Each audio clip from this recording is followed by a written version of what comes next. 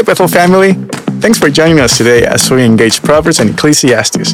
We hope this study equips you with wisdom as you engage your community, wherever you find yourself this summer.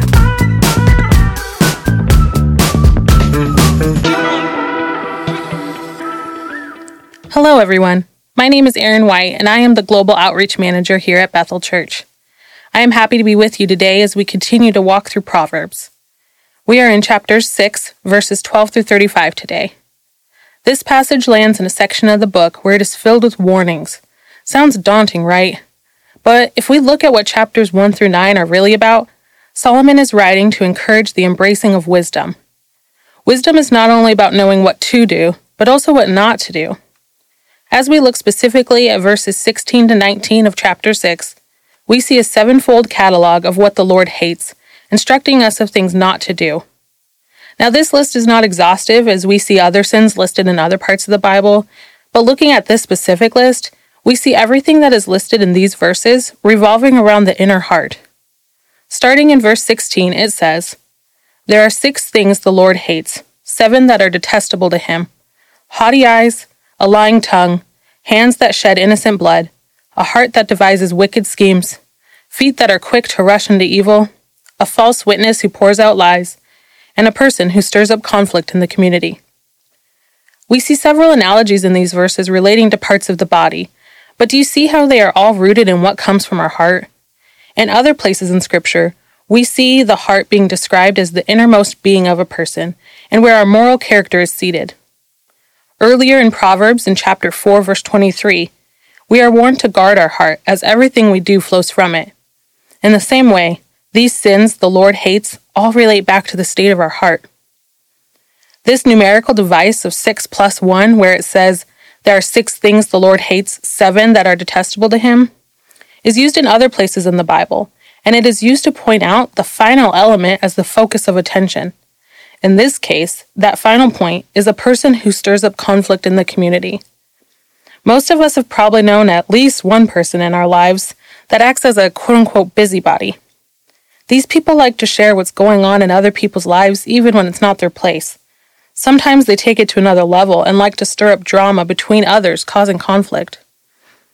Over the last year plus, we have seen so much conflict stirred up in our communities, even within the church. What this verse is telling us is that God hates when this is done, and we as believers are called to not only avoid this sin, but instead to be peacemakers. God calls his people to live in unity and harmony. In Matthew chapter 5, we see a list known as the Beatitudes. The 7th Beatitude appears to be a direct positive response to someone that stirs up conflict, as it says, "Blessed are the peacemakers." Not only should we not stir up conflict, but we should be following Christ's example to actively make peace. He is our ultimate example of our peacemaker. Paul shows this in Ephesians 2:11 through 18, where he emphasizes Jesus Christ being peace and bringing peace. We have opportunities daily to be active peacemakers, following Christ's example. Whether it is resolving conflict in our own lives, spurring others on to resolve conflict, practicing the principle of charity, or finding chances to encourage rather than criticize other believers and the church as a whole. This list in verses 16 to 19 is not just a list of things God hates and that we should not do, but it is a call to remember what God loves and to be walking in those ways. As Romans 14:19 reminds us, "Let us therefore make every effort to do what leads to peace and to mutual edification." Let's pray. Dear God, help us to take time to look inwardly and consider if we have been committing any of these sins you hate. Help us to see if we have been the source or spurring on of conflict in our community of believers. Give us the strength and fortitude to be active peacemakers striving for unity in the body of Christ. Grant us wisdom and desire to pursue the things you love and steer away from the things you hate.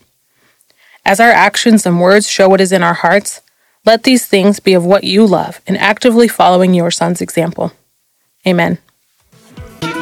Thanks for joining us today. Listen in tomorrow as we encourage each other with the wisdom of God's Word. If you haven't already subscribed, please do so because we would love to continue to dive into God's Word with you. We would also like the chance to connect further with you. If you go to bethel.ch, you will find all sorts of ways to serve, worship, and learn together. finally, please consider sharing this podcast with your friends by word of mouth or in social media. Thanks, family. God bless you. Gracias y que Dios te bendiga.